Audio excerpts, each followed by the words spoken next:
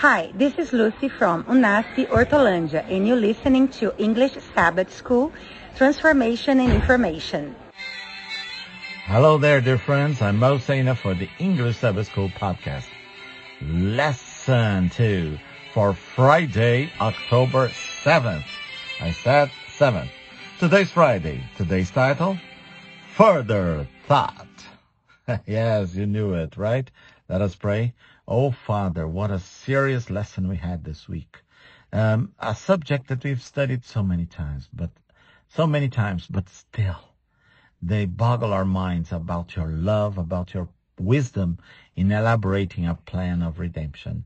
Father, help us not to waste this offer, the second chance, but to really serve you and make the choice to honor you in our lives and our days. In Jesus' name, amen. As usual, the lesson still follows the same format as they have been for over the past 200 years. Okay, not 200, but almost. So we have here some spiritual prophecy texts that we're encouraged to read and review based on what we studied this week. They are all from Ellen G. White, Patriarchs and Prophets, the chapter, The Temptation and Fall, and the Plan of Redemption, and also from the book Education, The Knowledge of Good and Evil. And we have here the final paragraph that presents an overview and says the following. In recent years, studies have been done on what are called near-death experiences, NDEs. What happens is that people die, quote unquote, in that their hearts stop beating and they stop breathing. However, they then come back to life, but with fantastic stories of floating into another realm of existence and meeting a being of light. Some even talk about meeting long-dead relatives. Many people, even Christians who don't understand the truth about death, believe that these stories are more proof of the immortality of the soul.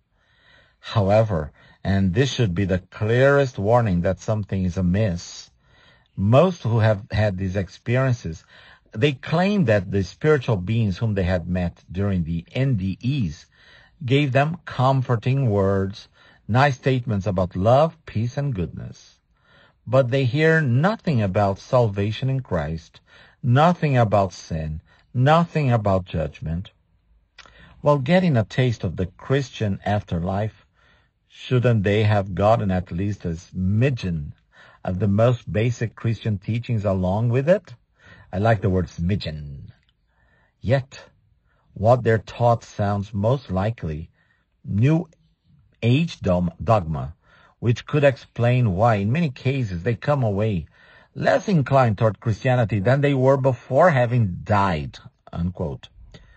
Also, why did none of the Christians, convinced that their NDEs, their near-death experiences, were a preview of the Christian heaven, why did none of them ever get any Christian theology while there, as opposed to a big dose of New Age sentimentalism? The answer is that they were being deceived by the same person who deceived Eve and in Eden, and with the same lie too. And then they tell us to see lesson 11. Yeah. Lesson 11, if we go there, lesson 11, the title is End Time Deceptions. Yes, deceptions at the end of time that are going to be used. Interesting. But again, just saying what they didn't mention is not a justification for that, right? And what if you use that argument, they can say, yeah, so your argument about judgment and things like that is wrong. That's not what's going to be happening after life, after death, right? So, you just try to put a negative idea related to it. But what I think is that, those experiences, due to the lack of oxygenation, due to the impressions that these persons have, their own beliefs, they can influence them as well, but nothing can be completely explained about it, how our minds work when we're having this near-death experience. Again, what we have to base upon is not on the testimonial of those people, but what the word of the Lord says, right? Yeah. Yeah, interesting food for thought. Questions.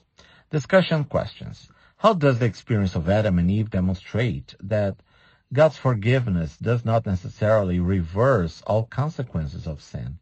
Why is this such an important truth to remember always? Let me read again. I'm not sure I understood this question. How does the experience of Adam and Eve demonstrate that God's forgiveness does not necessarily reverse all consequences of sin? Because of freedom of choice. You can accept to be reconciled to God, or you can continue rejecting it, right? Next question. The tree of the knowledge of good and evil was the enchanted ground of the enemy for Adam and Eve. What are some enchanted grounds that we might find ourselves tempted to enter? Oh, mercy, Lord. And final question. Satan is trying, yes, he is, trying to lead God's people to believe that the requirements of Christ are less strict than they once believed, and that by conformity to the world, they would exert a greater influence with worldlings. Worldlings, it's a funny word, isn't it? It tickles me. But serious mode, focus. Yeah. Worldling is people of the world, okay? Like earthling, a terrestrial creature, right? Worldling, an inhabitant of the world. Anyway, this was extracted from Testimonies to Ministers and Gospel Workers, page 474. So the enemy is trying to say that we should be more like the world, to influence the world, right? And and God's love is not as strict as it was taught. Question is, what should we do in order not to fall into this subtle trap? Interesting question, huh? Okay, we've come to, but I think they should have ended this lesson with a more interesting point. But come on, Mo, focus. Let us pray. Heavenly Father, we are so grateful for your plan of salvation. And we ask you to give us wisdom to know, to distinguish what is truth and what is a lie, to maintain our integrity, maintain our connection with you, no matter what others say. Help us, Lord, to be constantly connected to the true vine, Jesus Christ our Lord. It is in his name we thank you and praise you. Amen. Well. Tomorrow is the Sabbath. Do you know what it means? Yes, Val, you're right. Whenever you can, go to a local church. Yes, you say, why do I have to go to a church?